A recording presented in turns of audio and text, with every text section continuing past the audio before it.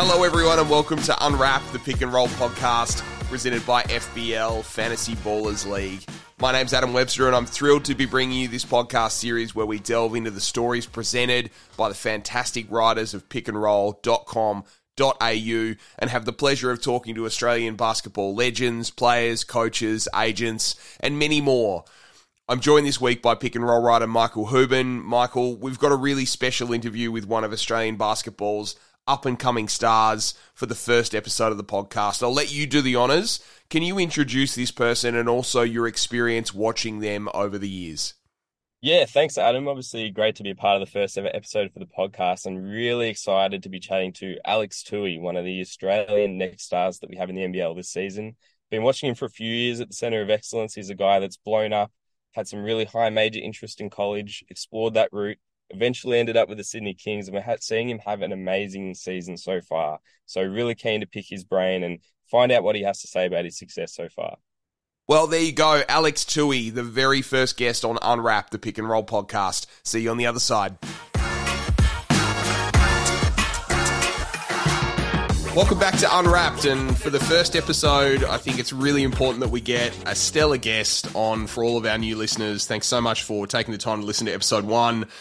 For Michael and I, this has been in the works for a little while, and we've been really excited to have a chat to Sydney Kings forward Alex Toohey. Alex, thanks so much for coming on the Pick and Roll Unwrapped. No, thank you for having me. I'm excited.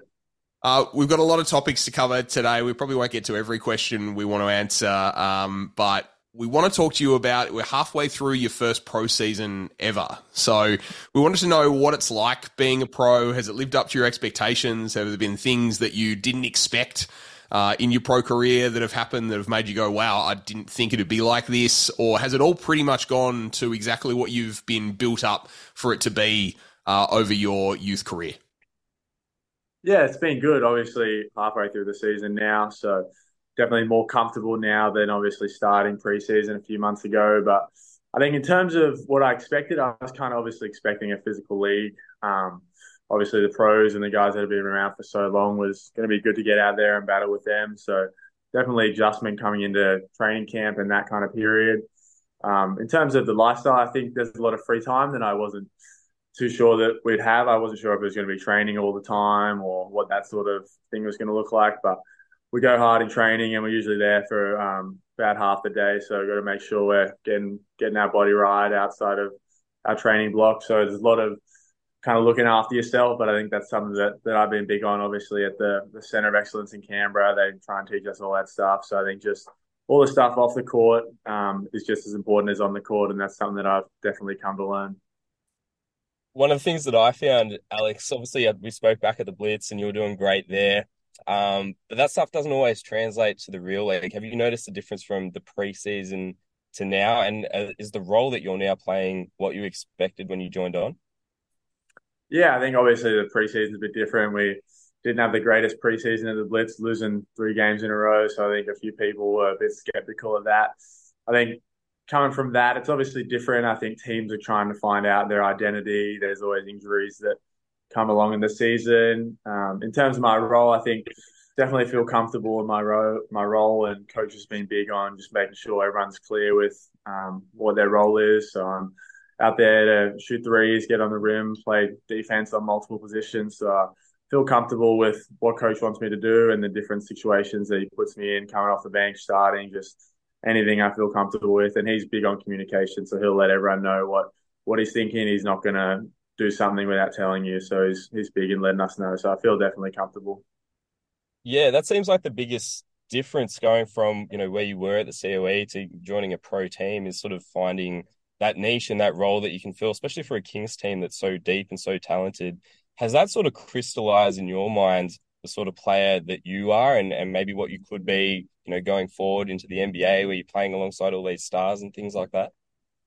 Yeah, definitely. I think having Jalen Adams and Denzel and DJ and those kind of superstars around me, definitely looking at them and how they go about their business is great, trying to learn from them. And then in terms of playing style, I think obviously you have a higher role at the junior levels with the ball in your hands more. So coming into the Kings and not having the ball as much in my hand, but still figuring out ways to help the team win think that's big, and I think that's definitely going to correlate into the NBA. Obviously, the whole league is about spacing and being able to knock down threes for superstars like Giannis getting downhill. So just getting used to that early and understanding that if I do take that next step, that's going to be a big thing that can help me on the court. And then defense is obviously a thing that's going to put me on the court in the first place. So going against bigger bodies, trying to guard quicker guards, guarding Jalen at training, just trying to get used to them and what moves they like. I think that's big, and just trying to understand the game and get ready for the next level.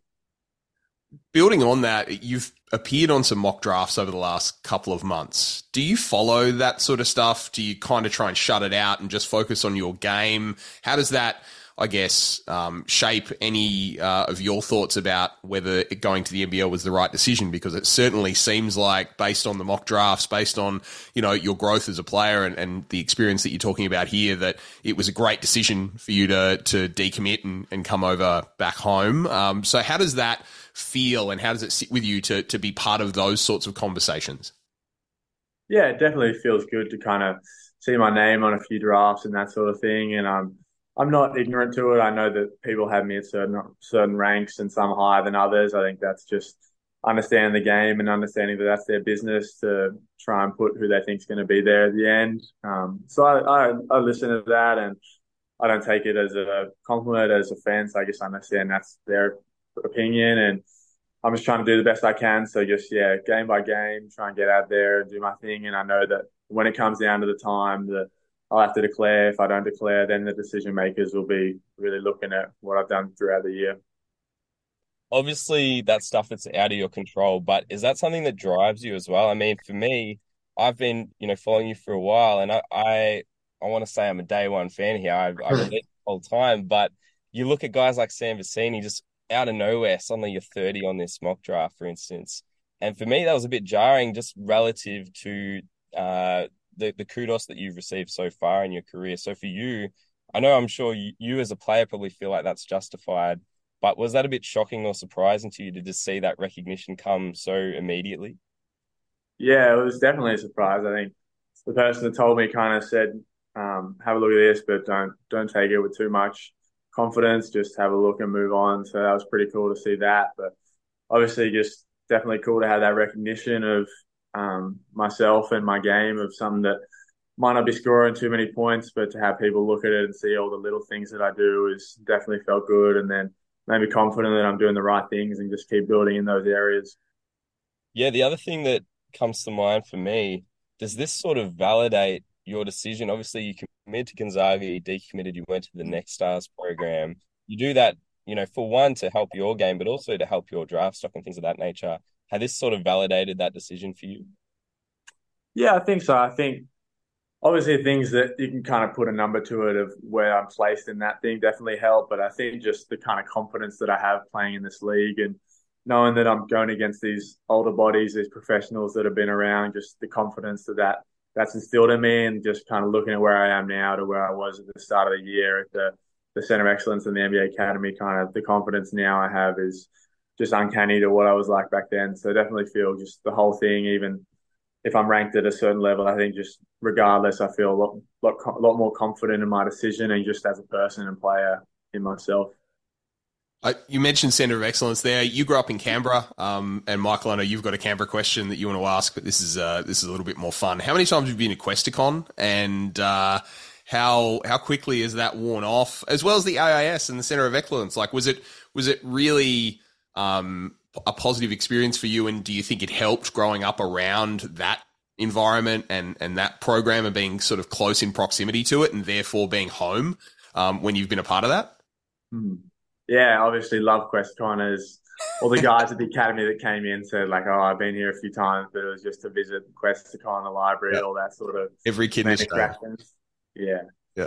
But growing up in Canberra and being around the academy, I think it's such a privilege for me. My older brother James, he grew up and he was friends with the guys at the academy, and he'd go in and train with them a little bit. So I was very familiar with the kind of prestige of getting a scholarship there and how much that meant. So growing up, that was always a massive goal of mine. And being in Canberra and being able to be around those coaches from a younger age and being pulled into some trainings and some camps definitely felt like that.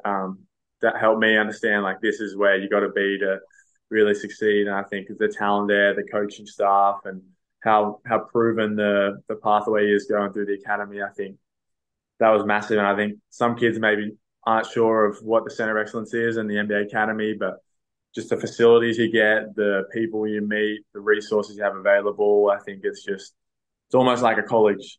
To me, I kind of felt like I was at university for 2 years, studying, training every day, playing against older bodies. So I think maybe that shaped my decision to go to the professional ranks earlier a little bit, just understanding that I've kind of lived the college lifestyle and I like that. But I thought the professional as a next step was the right one for me. So I think just they offer so many opportunities there, trips to America, playing around the world, playing against great competition, just I love my whole time there. And every time I go back, when I come back to Canberra, I always try and get out there, see the guys, and just get the same feeling you did as a kid. You're a little bit nervous, but it's just, man, it's magical down there.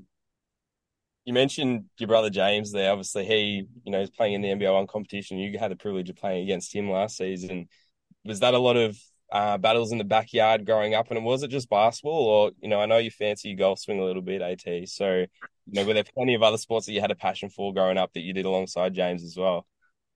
Yeah, absolutely. James and I were big at playing backyard cricket. So every time he's in America right now, but every time we get out in the backyard at Christmas and get out and battle there, Dad and Mum would have to try and stop us from going at us. Even tennis, just trying to beat him at anything I can. But if he saw me playing something, he'd just try and beat me at it. He just for fun. He was kind of that typical big brother. So I was so lucky to have him, and he kind of built my competitive drive. So huge shout out to him and my sister as well. She was just as competitive, trying to make sure I stay humble. And when I did kind of get a few more achievements, they were always there to kind of keep me humble and keep me grounded. Michael, you and I were talking about Alex's improved three-point shot, and I want to talk about golf as well. There seems to be a correlation between great shooters and great golfers. I mean, Steph Curry's the classic example. Is it because of the routine? Is it because that if you just do the same thing every single time and have the same mechanics every single time, then you'll get a better result? Like, is that the correlation between being good at golf and being a good shooter? Yeah, I think that's a good question. I think obviously like Michael Jordan, Steph Curry, all those guys that love golf. I think it's the focus. Like golf's a game of millimeters, so you really got to focus and be dialed in. And if you have a bad shot, you can't let that affect the next one, or the game's just going to go and deteriorate. But I've actually got a Steph Curry Davidson golf hat right here, so I'd say that's a big dream, play a game of golf with Steph Curry. That would be pretty cool. But yeah, I think the focus and just kind of the patience you got to have. I think there are a lot of things that correlate with shooting, but just the game of basketball in general. And obviously it's a place for you to relax and kind of take your mind off things. So yeah, I love playing golf.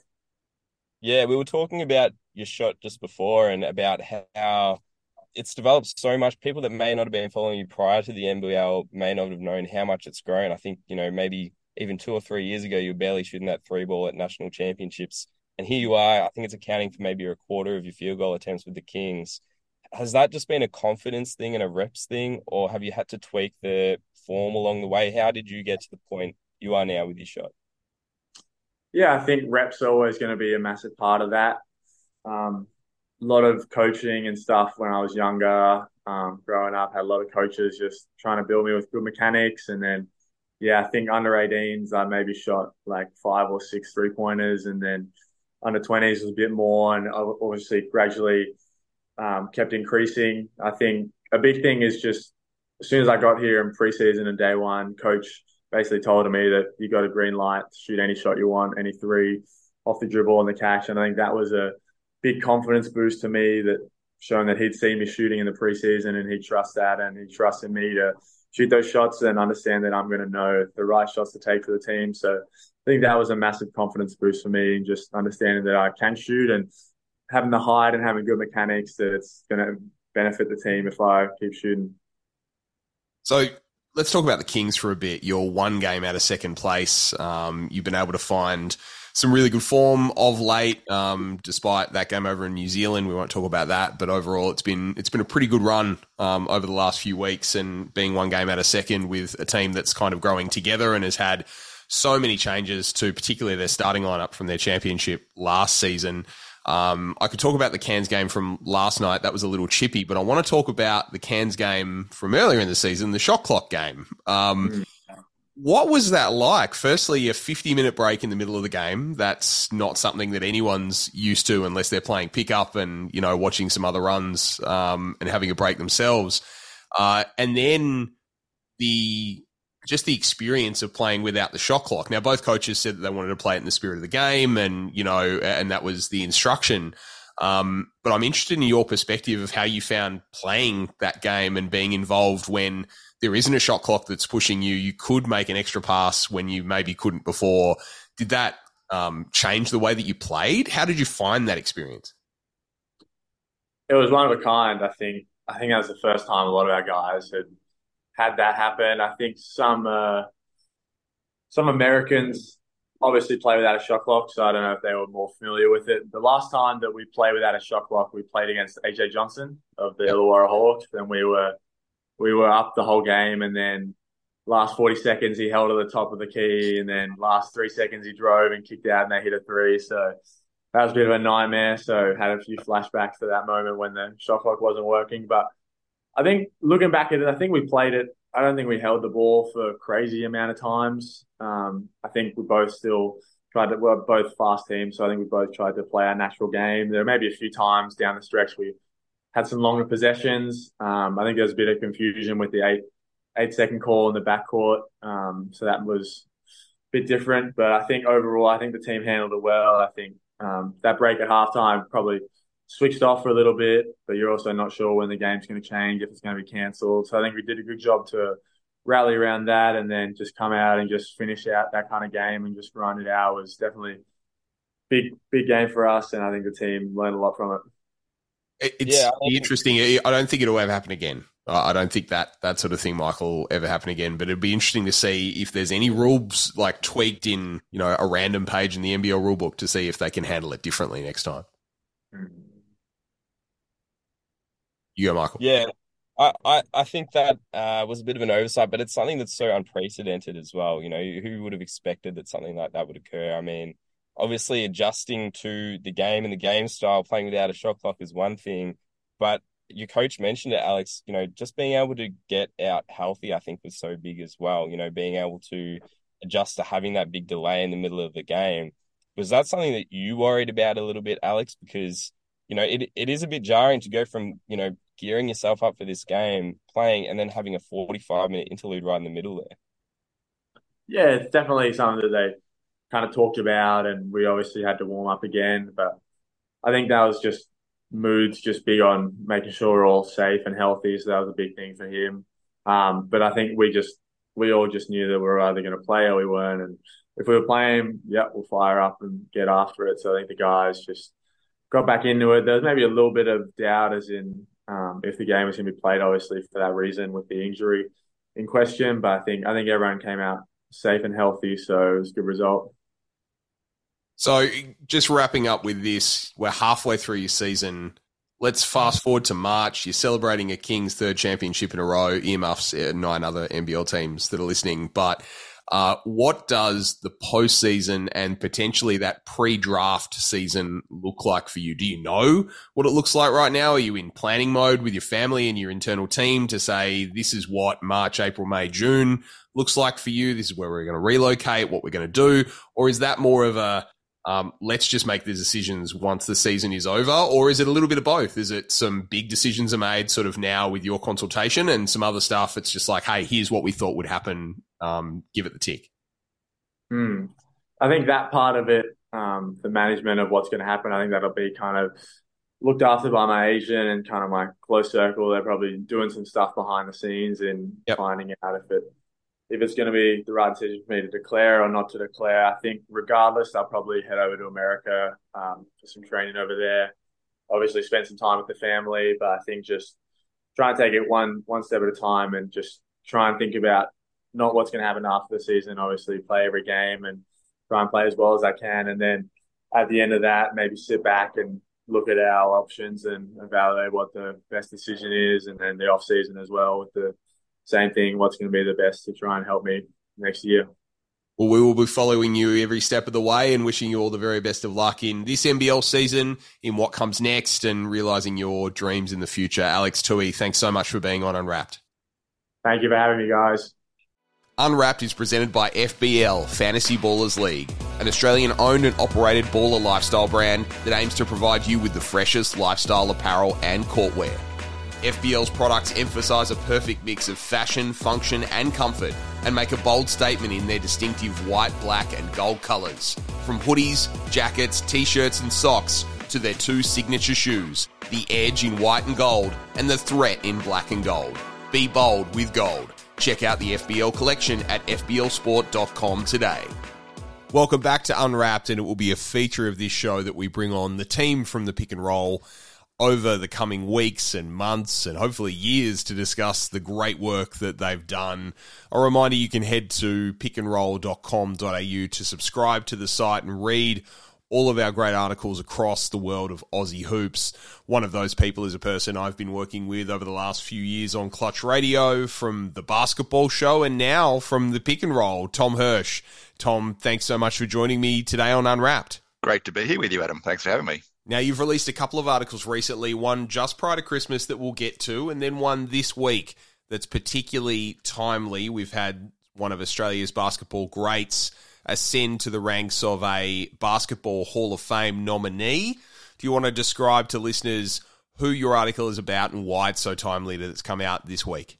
Yeah, for sure. So I had the pleasure, and it's always a pleasure, to chat with Michelle Timms. Obviously, she is Australian basketball royalty, one of the greatest to ever do it in an Australian Opals jersey, the first ever Australian to play in the WNBA as well back in the day for the Phoenix Mercury. And obviously just a legend around the game and still very much involved here through the Melbourne Boomers in the WNBL.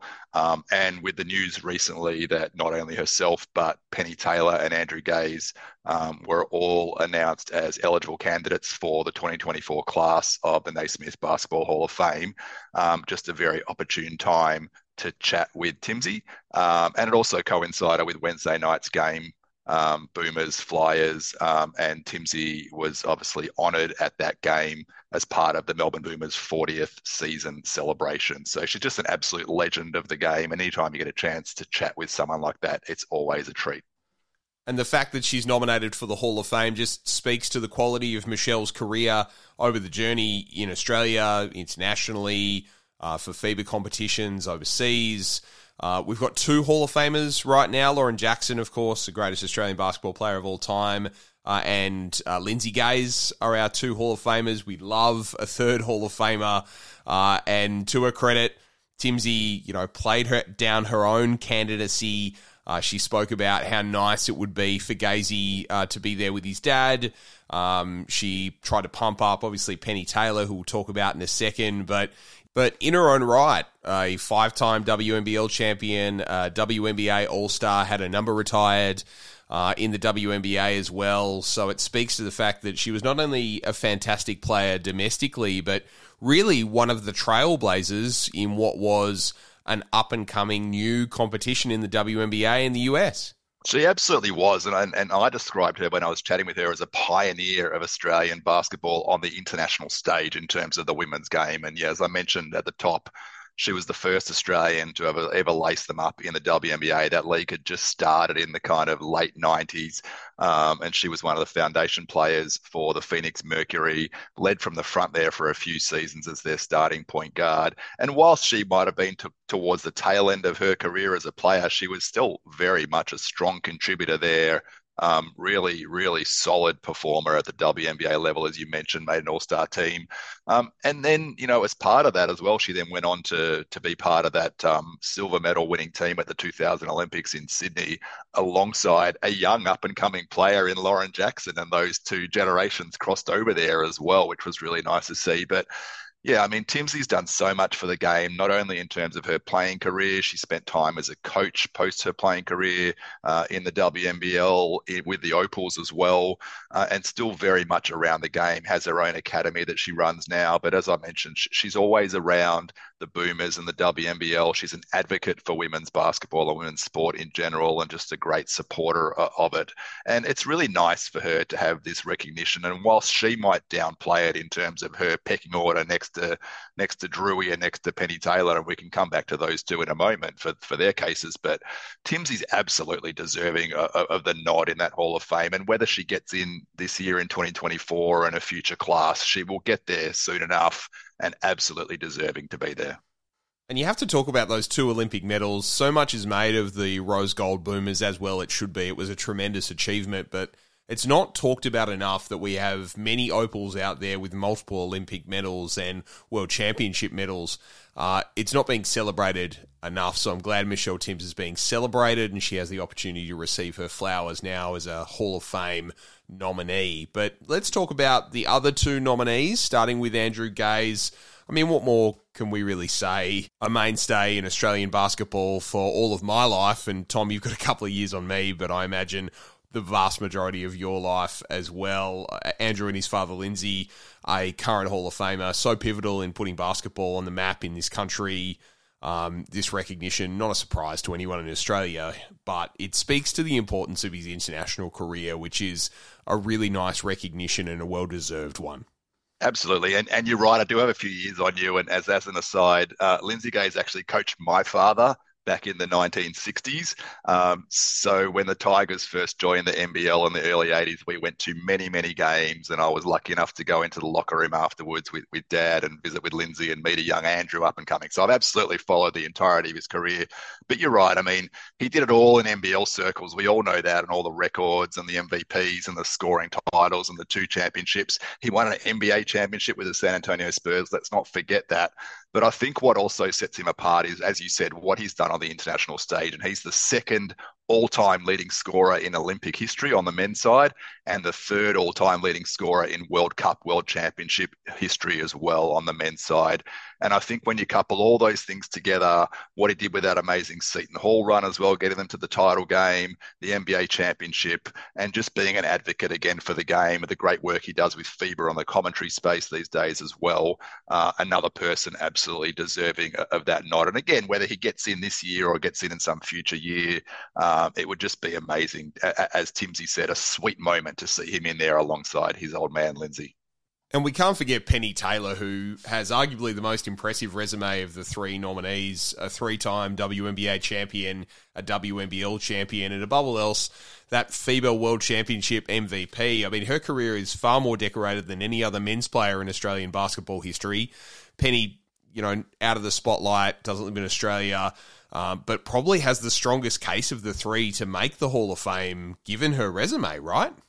Oh, no doubt. And I think she's underappreciated here. There are some of these players that spend the bulk of their career overseas, and I'd put on the men's side like a David Anderson in that vein until he came back to Australia late in his career.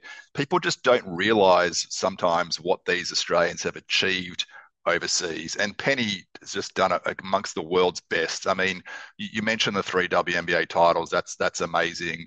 But to take Australia to a gold medal at the World Championships in 2006 and then to be named the MVP of that tournament and of that championship game, that's basically saying she was the best player on the best team in the world at that point in time. And let's not forget that this is the only time Australia has ever won a gold medal in open competition in any tournament, men's or women's. It's never happened again. It's probably going to be a long time before we do see it again. I'll never say never, but with the USA's dominance on that side of things, for them to actually win the gold medal and obviously her to be leading from the front, that's a phenomenal achievement in and of itself. And then you couple that with all of her professional accolades over the journey. She's an absolute treasure, one of the best we've ever produced. I mean, I would put her right up there with Lauren Jackson in terms of the best on the women's side of the game. And she's absolutely deserving of this nod. Lauren's in there already, and I'm sure she'd love some company there at the Hoop Hall. It's all about Michelle Timms on the Pick and Roll. Go to pickandroll.com.au for Tom's article. And as we record this on Wednesday tonight, it's all about the Michelle Timms Cup. as the Melbourne Boomers take on the Southside Flyers. You know, you're going to be at the commentary desk for this one on Clutch Radio. So take us through what this game means to both teams. The Boomers started strong, but lost their point guard for a period and struggled a little bit, which Timsy talks about in the article. The game looks to mean a lot more as the ladder's condensed quite a bit as the season's gone on. Yeah, absolutely. And yeah, you mentioned the Boomers point guard, Jordan Canada. She was actually back for their game last round against Bendigo. Unfortunately, the Boomers went down by 3 points. They're still without Christy Wallace, which is another thing I spoke to Timsy about. Christy Wallace, obviously the heart and soul of that team last season that went to the semi-finals. She's just had a fantastic season with the Indiana Fever in the WNBA, but she's had some off-season knee surgery. Was hoping to be back for this game on tonight, on Wednesday night, but unfortunately has had a bit of lingering soreness, so she's still missing. So the Boomers still not at full strength, but they've been a team that's been a bit inconsistent. They started off 5-0, and now they've won 7 games and dropped 5. So, you know, a little inconsistent over the journey. Obviously, Jordan Canada missed 4 of those games. So tonight's huge for that reason for the Boomers, and similarly for the Southside Flyers. You mentioned how close the table is right now. Both these teams are on 7 wins right now. And this win would be really important to kind of help to solidify them in that top 4 race right now, because it's so tight that every game counts right now. And then obviously you've got the rivalry that's always there when these two teams meet, playing for the Michelle Timms Cup. The Boomers got them in round 1 in a really tight game as well. Although they led by a lot at one point, and then the Flyers came roaring back. So there's a lot here, and then you've got the players moving between teams. Sarah Blitzarv moved from the Flyers to the Boomers this season. Leilani Mitchell went the other way. Monique Conti's played for both teams over the journey. So there's a lot of things to get to bring the best out of these two teams whenever they meet on the floor. Timsy kind of played a bit of a straight bat to your question about the rivalry between these two teams. Now, you don't have the history that Michelle does. So from your vantage point, do these teams not like each other? Yes, I would say yes, but I don't think it's about individuals not liking each other. I think it's just, it's that rivalry, right? And whenever they set foot on the court against each other, they want to beat each other. And if anyone out there was lucky enough to witness that semi-final series that went right down to the wire in the 3rd game last season, absolutely one of the most epic playoff series you'll ever see. You could understand what this rivalry is really about, and the passion that both teams play against, and the desire to want to beat their opponents. And again, you'll see that in this game tonight. It doesn't matter which jersey you're wearing, you want to win for that jersey. And, you know, Sarah Blitzarv is a great case of that, where she was really deep with the Flyers last year and now moved over to the Boomers, and she'll be doing everything she can to beat her old friends tonight. So there's a little extra. We kind of see it a bit on the men's side between United and Southeast Melbourne Phoenix, but it's not at the same level as yet, because they don't have the history of these two clubs back from the old Bulleen Boomers and Dandenong Rangers days. They've always been the two mainstays from Melbourne women's basketball, and they continue to go at it year in and year out. Well, another article that you wrote just prior to Christmas, and let's face it, I'll find any excuse to talk about the Jack Jumpers anytime on this program, but the fact that you've written an article gives me an in, and I will take it. You wrote an article about one of my favourite NBL players, Jack McVeigh, just prior to Christmas. I've spent a very small amount of time with Jack and spoken to him about his mindset and his approach. You delve right into that and had some time with him. What were your takeaways from your chat with Jack and his approach to the game and his approach to life? Because it's about more than just basketball with Jack when you talk to him about this topic. Yeah, and it's a really interesting story, because a lot of people won't appreciate the journey that Jack McVeigh's been on to get to where he is today. And I think that goes a little under the radar. This is a player who, in his college career, was at the University of Nebraska, played a fair bit in his sophomore year, his second year, and then in his junior year, he started having a lot of DNPs, didn't play as much, his numbers went way down, and then in his last year there, he didn't play at all. So basically had about a year and a half of barely playing, was questioning his value as a basketball player. He thought he'd failed, and those are his own words. He thought he'd failed as a basketball player, and he couldn't reconcile why what he was doing off the court in terms of practicing was not translating to on-court success. And then he started to delve a little bit more into the mental side of the game as opposed to just the physical side of the game. And that's what's really turned things around for Jack. And it's not been a quick transition. It's not been a quick journey. This has been over a number of years of really trying to understand that side of things a lot more and applying different things. But it's really helped him to get to where he is today. And he talked about something I found this fascinating. He talked about there are 3 big glasses that need to be filled to be a good basketball player. The first one is skill in terms of your overall skill in the game. The second one is your body, how you move, being athletic, how strong you are, the work you put in the weight room and so forth. And then the third one is your mind. And this is the one that we touched on a little bit more. And he said he thinks a lot of people leave that one unfilled and don't look at it as an area in which they can improve.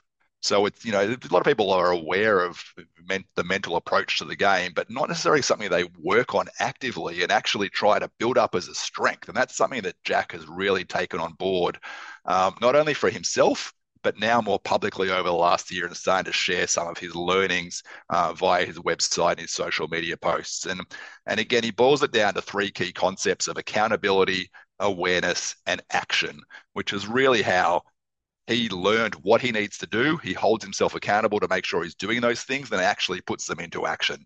And that's what's helped to transform him from, even when he came into the NBL with Adelaide originally under Joey Wright, he was the bench player, the guy who came on and went crazy for 5 minutes off the bench, bringing the energy and flapping his arms around and getting all hyped and whatever, and then he'd sit down again. Right. And he had a minimal impact some games. He had no impact other games. And that wasn't enough for him. It wasn't satisfying for him. And he started working on how he can have more of an impact. And then I think it wasn't really until he moved to the Tasmania Jack Jumpers under Scott Roth that he really understood how he needed to become more of a complete player while still embracing what he brings in terms of that energy and that approach on the court. And he talked about a really interesting conversation he had with Mika Vukona along the journey about halfway through that first season, where Mika basically said, don't stop being you. What makes you special is really important to the way you play. And so keep bringing that energy and that attitude, but just trust yourself. You're out there for a reason. And about halfway through that season, they changed some of their offensive schemes. They started utilizing Jack in the 4th spot a bit more in pick and roll sets. And his numbers just started flying off the charts in the second half of that season. And no coincidence, that coincided with the Jackies making their run up the standings and obviously sneaking into the playoffs and that historic run all the way to the grand final series against the Sydney Kings. So it's a real lesson in terms of never giving up. And just believing that the work will pay off. But you have to do the right work, and you have to do work in all sorts of different areas, not just practicing your shooting, not just practicing your handles, not just getting in the weight room, but thinking through your approach to the game as well, and getting some help with some of those mental aspects has really been huge with Jack. And he's obviously now reaping all the benefits of that. He's having a career season across the board, if you look at all his numbers, and really become the heart and soul of that Jack Jumpers team. I know I don't have to tell you that. But it's really nice to see that evolution in his game and that journey that he's been on. And the fact that he's now sharing that with others publicly via his website and giving back to people.